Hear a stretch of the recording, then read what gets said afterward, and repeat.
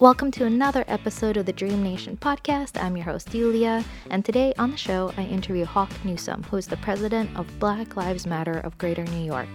He's an activist, and he's on the forefront of the new civil rights movement that's happening right now. This podcast is fascinating. Most recently, Hawk has created controversy by speaking at a Trump rally, which resulted in mixed reactions from both sides, both from Black Lives Matter and also Trump supporters. And on this episode, we talk a lot about love and dreams, and it's a really, really fascinating podcast. I'd love for you to share it with friends and really spread the message of love, because that's what we end up talking a lot about on the show.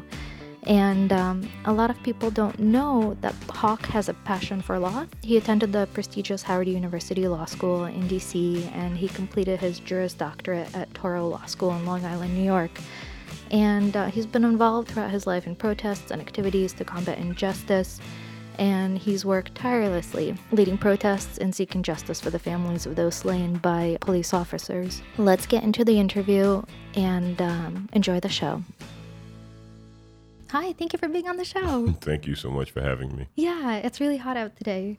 It's like 92 degrees. I know. Yeah, it's bad. Yesterday was the West Indian Day Parade, the Labor Day Parade. Oh, my God. So hot. It was brutal. It was fun, but it was brutal out there.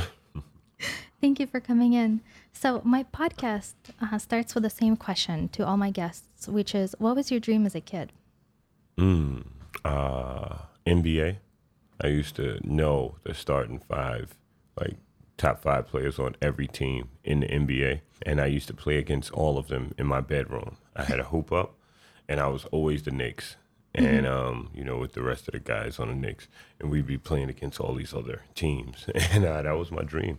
And there was always this underlying dream of being a lawyer at some point. So basketball, NBA, and being a lawyer. So how did that kind of lead you into activism and the work that you're doing today? Wow. Really interesting question. So after basketball ended, I was a decent athlete. If I was focused, I could have went a lot further. But I always loved the competitiveness of being on a court, going against your adversaries, finding ways to win. And I always loved the law and speaking to people, like litigating. You see the trial lawyers on LA Law, Law and Order, and you want to be that. So after basketball, I thought that becoming a lawyer would be a perfect way to pursue, to live out that dream, to still be able to fight against injustice, as well as that competitive spirit, kind of nourish that competitive spirit. So, I started taking steps to go to law school after college. That's awesome. Yeah. So I guess going from that, right, to your recent Agape March, right? So Agape. Agape. It's a Greek word, yeah. What does it mean? It's love. It's like the sacrificial love that Dr. King talked about. That's beautiful. Yeah. I'm no Dr. King, though. I don't understand how he had the patience, because I get angry sometimes. Do you meditate? I meditate a lot. I meditate a lot, at least daily, on my own. Yeah. Then I do broga, which is a few poses and Broga? some dumbbells. Yeah. I love it. Right on. And, but you just get so frustrated, I know. with the closed-mindedness and the willful ignorance of people. Mm-hmm. So, I have a little mantra, and I've been practicing it whenever things get really frustrating. And I go, I love you. I want you to be happy. So whenever I'm really frustrated and then somebody I have a really tense situation and obviously the communication is not working, I repeat to myself, I love you and I want you to be happy. can I challenge you on that? Yes, you can. What if one person's happiness means sadness or the oppression of others? Do you still want that person to be happy? That's what I've been fighting with. Yeah. So I've been fighting with, what if your happiness comes at the expense of others? I think you just walk away. I think you walk away and you create your own happiness. Right on. Because if your happiness is at my oppression, I can't participate in that. Amen. So, but also, again, I don't think that's the final solution too. I've been really, really thinking about it, and I'm like, I know there has to be a better way, and I just haven't figured it out. I know there's a way for both people to be happy, but I have not figured out what that is. What I'm envisioning now is with the Agape March, right? With the Agape Love, is I have to work with people like you who have love in their hearts and put my energy into them. There are people out here who are genuinely hateful, who say hateful things, who have this hateful view of the world, and they don't want to change. And they create fake accounts online, and then they like hide behind them and they troll. There's so many. I have so many trolls. I must have blocked at least 100 in the last week. So now instead of arguing with the troll, I just click block, and I feel so good when I blocked them. It's like, I got you. I'm sorry, I totally interrupted because you just you led it to something. Yeah. I think where I was going was putting the energy into the people that want to work with you, the people who have open hearts and open minds, and actually the people who are in need, helping them, and working with the folks who need the help, who are willing and open to working together, and then kind of coming back to those folks later. Hopefully they'll get it by then, or you'll be stronger, Well, you know what? I wonder if we can like make love a virus, right? If you start spreading it around, then like it has to combat it. I don't know. Like, I'm like, how can you make love freaking infectious to the point where like it disseminates? It becomes a vaccine to hate. It has to become cool. It has to become cool. And until the cool people, our athletes, our celebrities, until those people start making love the way to go, it won't happen. Right now, what our world embraces is this strength, this asshole-ish strength, right? Oh, he's badass. Look at the movies we watch. The tough guy hero who's very sarcastic, or look at the President of the United States of America. Look at the people we put on pedestals. They're usually jerkish, men and women, right? It's the positions of power, their typical role of like daddy figures. Yeah, and you get it in women too. You right? get it, women are mean too. Sometimes, I deal a lot in politics, and a lot of times you're like, I have to play their game if I want to win. And this is something that pains me, that keeps me up at night, because I don't want to play their game. But sometimes you have to make small concessions in pursuit of progress, in pursuit of happiness. And that's tough. Sometimes they also say you have to wear the pearls. Like if you're going to come in, you got to put the pearls on. Mm-hmm. What does that mean? Like, you got to wear the outfit because that's what they respond to. But you can get a message in if you're like, I'm a punk rock kid, right? Yeah. So I started out listening to like punk rock and hip hop. Okay. But then you're not taken seriously because people just don't believe in that. Yeah. Right. Yeah. So you're like, okay, well, I guess I have to dress up and I have to like change my image a little bit. But if I change my image a little bit, maybe something will land. I'm still the same person inside. And the people who know it, they know who you are. They get it. God bless his soul. My dad used to be like, I'm not a practicing attorney. Went to law school. Right? My dad used to be like, pull your pants up. Lawyers don't wear their pants like that. This one does. This one does. Yeah. So I dress like this. There's like these dinners and, a couple $100 a plate. And I show up in a Black Lives Matter t-shirt. I wear my jeans. I'm always in boots, black sneakers. And I just don't care. And people underestimate me. They underestimate my intellect. I'm a 6'5", 260-pound black man, right? Who looks a little rough, intimidating. So they don't expect me to be the intellectual that I am, right? And I kind of play it up. Like, look, my tooth's missing, right? It fell out. I was at this dinner in Australia. I was in Bondi maybe a month and a half ago. And there were like these authors and these really awesome writers and like all of these powerful people. And I was sitting down and the tooth was already broke for years. And I bit down. I said, oh, shit, my tooth. And I was taking questions from 4 different people. So I just tucked my tooth up here and kept going. And then it was like, my family's like, but you have insurance. why don't you go and get your tooth? I don't know. I don't know. Like it'll to get the teeth that I want, it'll be a couple grand, but I could definitely get something now, temporary. But I just don't care. It doesn't matter, right? I don't give a shit, and I will, but I just really don't care. But that's the whole entire thing with society. That's like a whole entire another conversation, which is like Instagram culture, and like, why don't we just like exist and be happy with like just being happy and letting other people be happy? Yeah. Go for it. Let people live their lives. Let people live their lives. And if you see people who is in the pursuit of happiness and you can do something to help, then you should do something to help. And that will make them, I think that will make people a lot happier when they help each other. Absolutely. Because when you start helping people, it's contagious. Mm-hmm.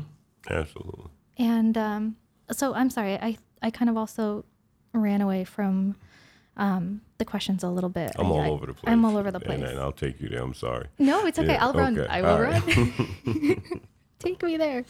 So you recently walked the Agape March, right? And can you share your journey with the listeners on the march?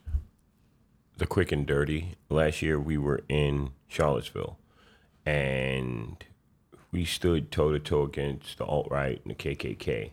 These people had guns, sticks, knives, shields. They were throwing rocks at us. It was ugly. You were fighting for your lives. The police positioned themselves 2 blocks away and kind of let everyone fight. It was literally like a race riot. And we came to the conclusion that that wouldn't be the prudent course of action this year because nothing was achieved in the last 365 days. So we had the Agape March. We marched 8 days from New York to Washington, D.C. We stopped off in Philadelphia, Baltimore, Newark, and a few other places along the way and gave out healthy food and told people what food injustice is. It's like, you know what, Coke and Pepsi are poisoning you, and they're spending millions of dollars to poison you. I was watching a Coke commercial last night late, and they were like, hummus? What? Please, get out of here. And there was also something else. A kid was at a barbecue, and he said, I want a turkey burger. And the father was like, turkey? That's for Thanksgiving? These people are literally telling you not to eat things that are good for you. And we gave out good food, a message of love, a message of peace, a message of accountability in our communities, fixing our communities, teaching people about financial literacy. In Baltimore, we gave away free job trainings for solar panel installation. These people will come out making $60,000 in a year in a place where you could get a 3-bedroom apartment for $800. It's like, they're like wealthy in a way. You know what I mean? With like $60,000 a year. And we were handing out these applications. We were doing good. And we got to D.C. We did not have a big crowd. Most of the people went in front of the White House for a direct confrontation with the alt-right. But that wasn't our deal. Our deal is to build from a place of love, not soft love. I'm not running around kissing white supremacists behind like, oh, please listen to me. No. I'm talking to the people who have love in their hearts that want this country truly to be great and a place that's inclusive for everyone.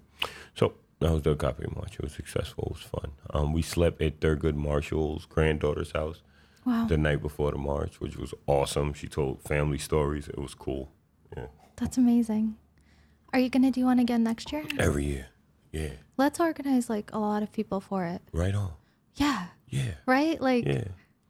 It'll be like spiritual march. Yeah. Like people go to Burning Man right now and they spend thousands of dollars to just like be out in the wilderness. Why not go march with a bunch of people and make some friends? To end hate and racism. And maybe we start working on it. Yeah. And promoting it early. And right like get everybody on board. Get everybody on there. Yeah. You have different people joining you in different stops and different cities coming out. Yeah. You get like special. People involved. That's cool. So you're the president of Black Lives Matter in New York. Yes. And that title has not been without controversy, right? Because you ended up at the Trump rally speaking last year. And I saw a quote of you saying, if we really want to make America great, we do it together. And then I guess that kind of created a little bit of tension within Black Lives Matter. Yeah. So what is that story for a lot of listeners who might not be familiar? What people don't understand is the dynamic of Black Lives Matter global. That's about 35 chapters across the country. There are 400 other groups that are not affiliated with them. The movement is huge. We're part of the movement. We are not and never claim to be an official chapter of Black Lives Matter. But because of the work we do, because we're always in the projects, because we're always putting pressure on politicians, calling for accountability, we get an enormous amount of news coverage. And we're recognized. So after we went on stage and spoke, we were protesting, we spoke to Trump supporters from a place of love. They had a problem with that. And I know why. Because many of these people hate us. Many of these people have a disdain for us. They don't want to hear anything that we have to say unless it's making them happy. So they're like, Hawk, if you're for us, how could you speak to them?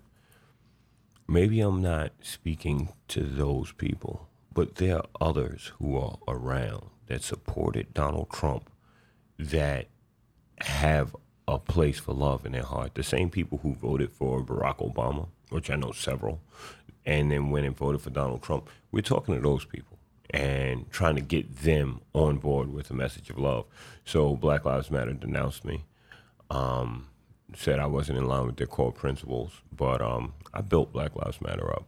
Here in New York, me, another young woman, 16, 17, a few other really great people, Mario, a Latino, another educator named Tim, we built this into an organization that politicians fear and also need. We were the first group in New York City to endorse Alexandria Ocasio-Cortez. You understand what I'm saying? This young woman who made history. We were the first group in New York to sit down with her and say, you're the real deal. We got your back. We do real work. And what they say is, we have a problem with Hawk. We don't have a problem with the work. So wait, here's this man making progress. This young woman doing great things. And you, for the people, you have a problem with them? Your problem, I'm beyond it. But like I said, we built this up, and there's no way we're walking away from it. Well, you know what I also realized? I also realized that a lot of people, especially Trump supporters, don't really know what Black Lives Matter means. They just see it and they go, oh, it doesn't sound like it includes me. I'm scared. Right? Yeah. So half of it is like just explaining to people. I'm sure half of it is just like, this is what we do. Sister, these people don't want to know what Black Lives Matter means. They don't want to understand that all lives will matter when Black Lives Matter. No matter how many times you say it, there are people that don't want Black people to have rights. Understand that. Let it sink in. The same people now who go against us would have been throwing rocks at Dr. King. But they say, hey, we're not them. We're not like these people in the past. Well, if history is repeating itself, then what side of history are you on? It is. It is repeating itself, isn't it? Yes. It looks like the 60s all over again. People are marching and there are protests everywhere. What side of history are these people on? And they say, oh, Hawk, you're a racist. I don't hate white people. If I was a racist, I wouldn't be sitting here in your face. Like, I don't hate white people. But what I do have a disdain for are racist white people. And I also have a hard time accepting these, I hate the term, but like good white people who won't do anything to stop this oppression. That's what I have a problem with. Like, there's nothing strong in America than white woman's tears. It's nothing. It's nothing. Like, so it's one thing to show up for a march, right? Right. But it's another thing to say, hey, politicians, women carry the vote. If you want our vote, then you need to do this on police reform. You need these programs, financial literacy, meditation in the ghetto. You need to do this. Even the Democrats, like, if policing is an issue, why haven't Democrats put together comprehensive legislation across the country that addresses police brutality? However, these same Democrats voted for a Blue Lives Matter bill. We're being deceived. We're being conned. Like, you know how con people look for a mark or someone to play their trick on? Like, that's us. And it's not just black black people. It's other white people. Like, we don't understand how these people are deceiving us until folks like myself and other activists out here, people like you who give us a platform, actually point it out. Like, check this out, America. This is happening. It's right? happening and people are not realizing it. You know, I lived in New York for the last 15 years. Mm-hmm. And I've never seen random acts of racism. Mm-hmm. I've been very lucky. But the other day, a few months ago, I was just sitting on the train. There was an Asian girl sitting next to me just crying. And I was like, okay, I'll let her cry. She probably had a bad day. You know, like, you're not an official New Yorker until you cry on the train. Like, that happens, you know? And finally, you know, I was just like, oh, she looks rough. And I was like, hey, are you okay? And she's like, I'm not. I was at a bar in Midtown, and there were a bunch of guys, and they just started calling me, like, Asian terms. And, like, they ran me out of the bar. She's like, I don't know what the hell that was. She's like, I was just hanging out. I was waiting for some friends. And she's like, and I'm in shock. And I'm headed home. And I was like, that's rough. And then I also broke up a fist fight on the train. Wow. So that was an early morning shocker at 8 o'clock in the morning. I was going to work early. Mm-hmm. So it was like 8 o'clock in the morning. And there was a tall guy, African-American. He's dressed to go to work. He's got his backpack on. And then there is a foreign guy who's white, very masculine. And somehow, you know, it's early morning, it's hot. Somebody brushed somebody. And they started to get really tense, and they started to, like, kind of go at each other. And they were like, I just walked in, and, like, literally fists were like this, and the doors open, and I'm like, whoa. Yeah. You know, it's racially charged. The guy's like, hey. And I just, like, came in there, and I was like, oh, fuck, what do I do? Yeah. And I just came in, and I put both of my hands on them, and I was like, hey, guys, isn't it hot today? Yeah. It's so hot. Let's take it down. Tomorrow's, like, 4th of July. Let's just, like, let's chill. Yeah. And I was like, I know you're angry. Like, I know there's not enough space. And I know everybody's so irritated. But there's no need to punch each other. Because tomorrow's 4th of July. And you're going to go to a picnic with your family. And you guys are both going to be fucked up. Right on. And it's not worth it. And the energy came down. And I was terrified because I was not ready to walk into that situation. Mm-hmm. And I could see that it was also, like, racially charged. Yeah. And I was like, this is bullshit. Yeah. And I was like, as a random person, it is my responsibility to spread love, right? Mm-hmm. So, like, let me just, like, shove my body in here. Yeah. And just diffuse it. That's it. People don't get it, though. And I came into work and I was running around. And I was telling people, I was like, you guys, I just broke up a fight. And everybody was looking at me like I was crazy. Yeah. Like, and I was like, I know what I did. I helped people a little bit. It was the right thing to do. Yeah. And I think everybody should do that.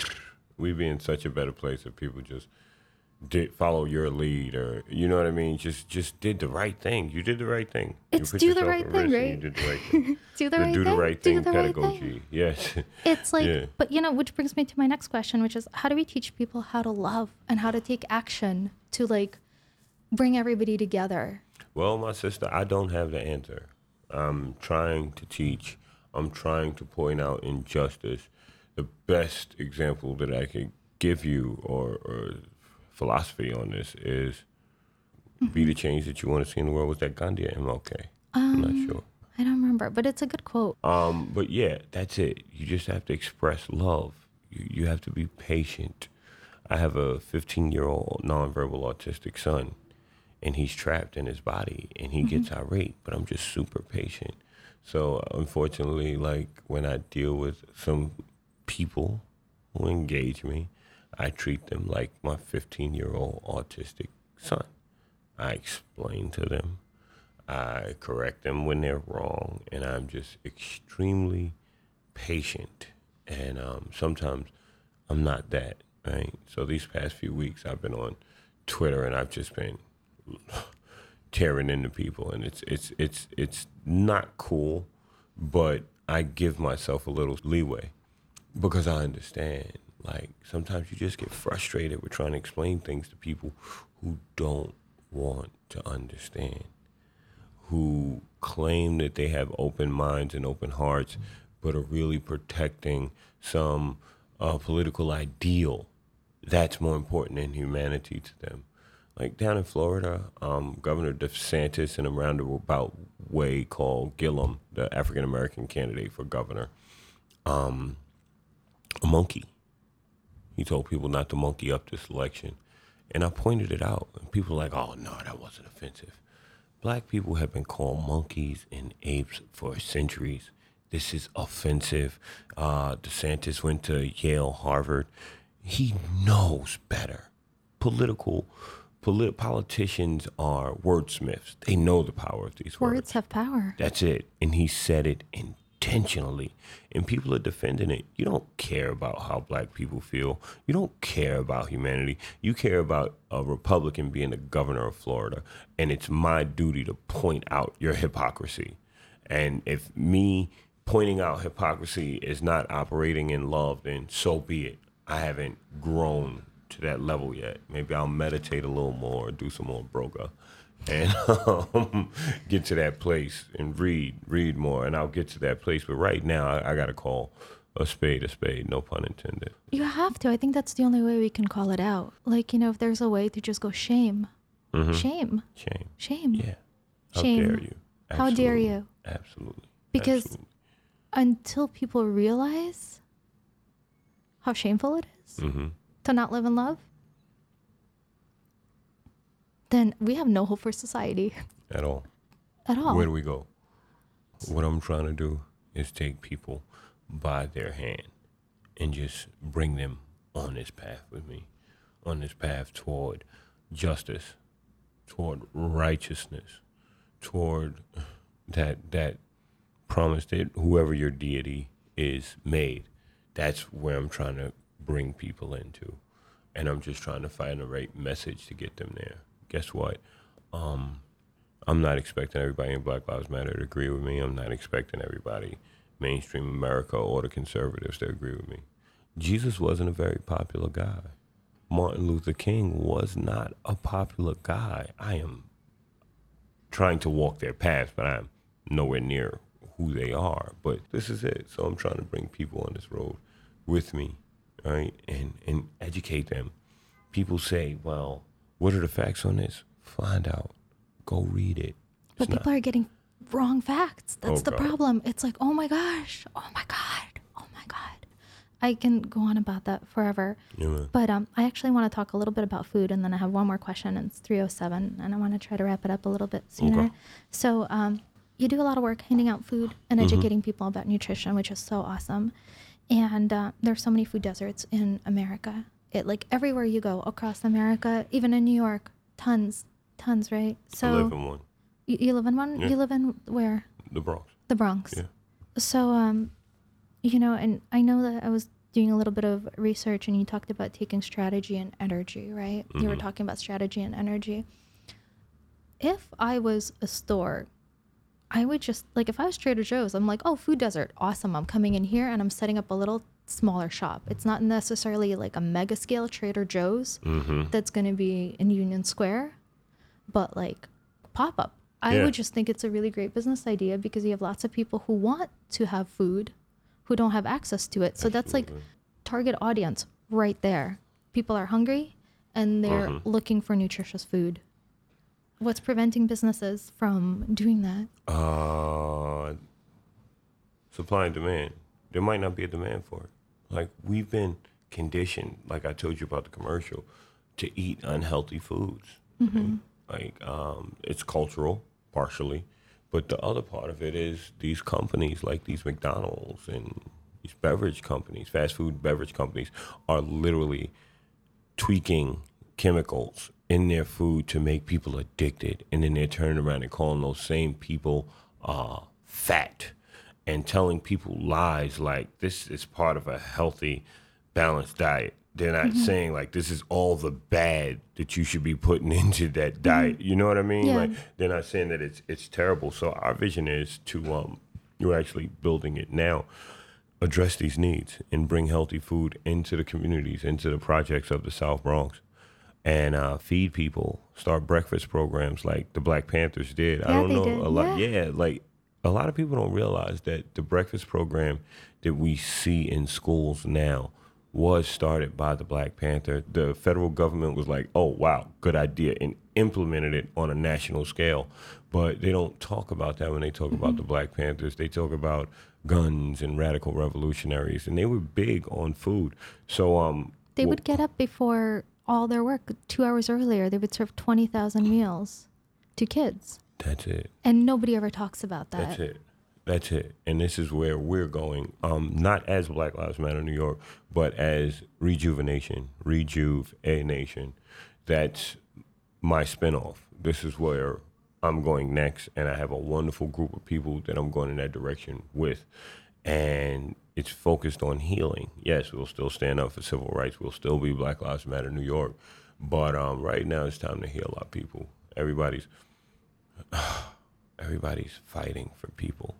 You have no idea how many activists are actually fighting for people that they don't know anything about, that they're uncomfortable around. Like, I grew up with killers, straight killers, drug dealers, like dangerous people. These are people I grew up with. You know, they're old now. You know, some went to jail, now own businesses, got a couple of cars, white picket fence, suburb somewhere, you know, down south or something. But this is what I grew up in. When I step out of my house, like, it's real. There are gangs. There are, you know, people doing whatever. But I see the good in those people. This is their community. This is their socioeconomic status, and that has a direct bearing on their opportunities and their life choices. So I see good people. And these are the people that I want to help because they're my people. And like I said, to touch back, a lot of these activists live very cushy lives and don't come in contact with these people unless they're victimized. And they're like, oh, I'm here to help you. Fuck out of here. Like, the fuck out of here. Like, you don't know us, but you speak for us. It's a joke.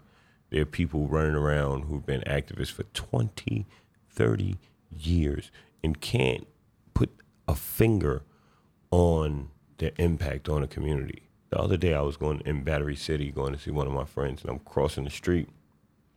Somebody's like, what's up, coach? The crossing guard, the traffic cop. What's up, coach? Coach. I'm like, oh, wow. How are you? Oh, I'm good. Went to college. Got a job. I'm trying. Thank you for helping me. There's over 100 kids. There's over a couple hundred kids out there that I can walk past in the street that I impacted their lives before Black Lives Matter. Right? Because you're just going on an extension of you because you've been doing it forever. It's like a fish is swimming. This is what you do. That's it. You teach. You light people up. Amen. Inspire. I just, I wouldn't be where I am today without a few people, right? A handful of people. Like, two of those people were Jewish men, right? First time I left the country, my basketball coach, Jewish lawyer, he took me. Nobody would let me in law school because I had 6 arrests and a 2.6 GPA. And a Jewish man called his friend who owns, the Touro, University Touro College, which is very Jewish. And that's how I was allowed into law school. How could I hate white people? I could call out the bullshit, right? And say, hey, this is wrong. This is what people need to change, right? You, with your voice, with your privilege, with your power, you should be able to say something in this situation. But hate all white people? No, that would make me like the Klan. I would be becoming the enemy, a black supremacist. Right? You can't let the hate consume you. No, but at the same time, I want to see black people build things for themselves, just like anyone else would, right? It's being proud of your people, as long as you're not oppressing other people. Right? So that brings me to my final question, which is, what is your dream as an adult? Which is a nice segue. To end systemic racism. As a servant of God, like, people ask me, what am I? Yeah, I might be a little revolutionary. I might be a good speech giver, a great organizer, but not organized. I'm a father, I'm a husband, but at my core, I'm a servant. I serve God. I serve humanity. That's my job. I serve people with my skills and my abilities.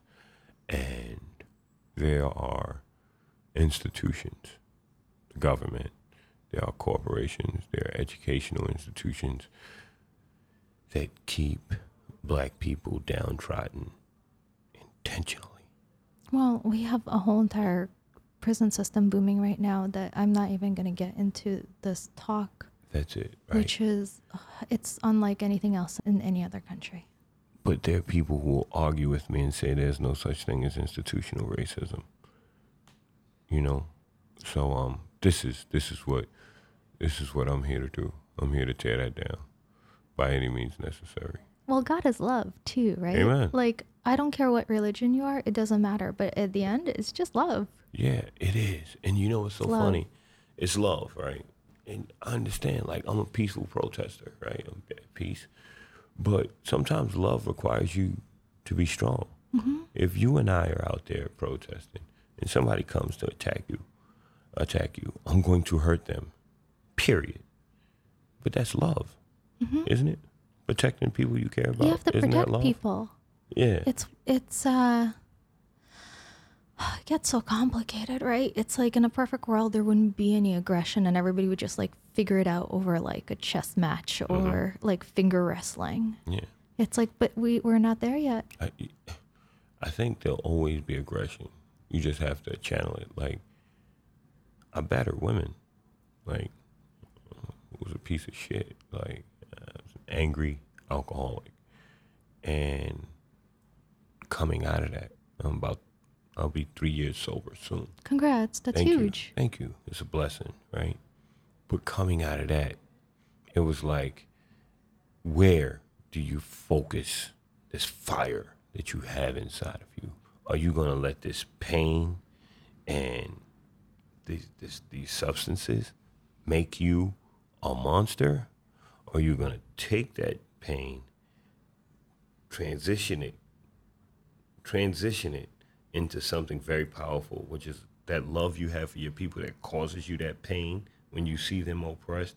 Take that and channel it in a positive direction to get change, right? So I wouldn't say that all of that energy is going from my body. A lot of the hatred is, right? But I take that and I put it into something positive. And people are like, wow, you give a pretty passionate speech.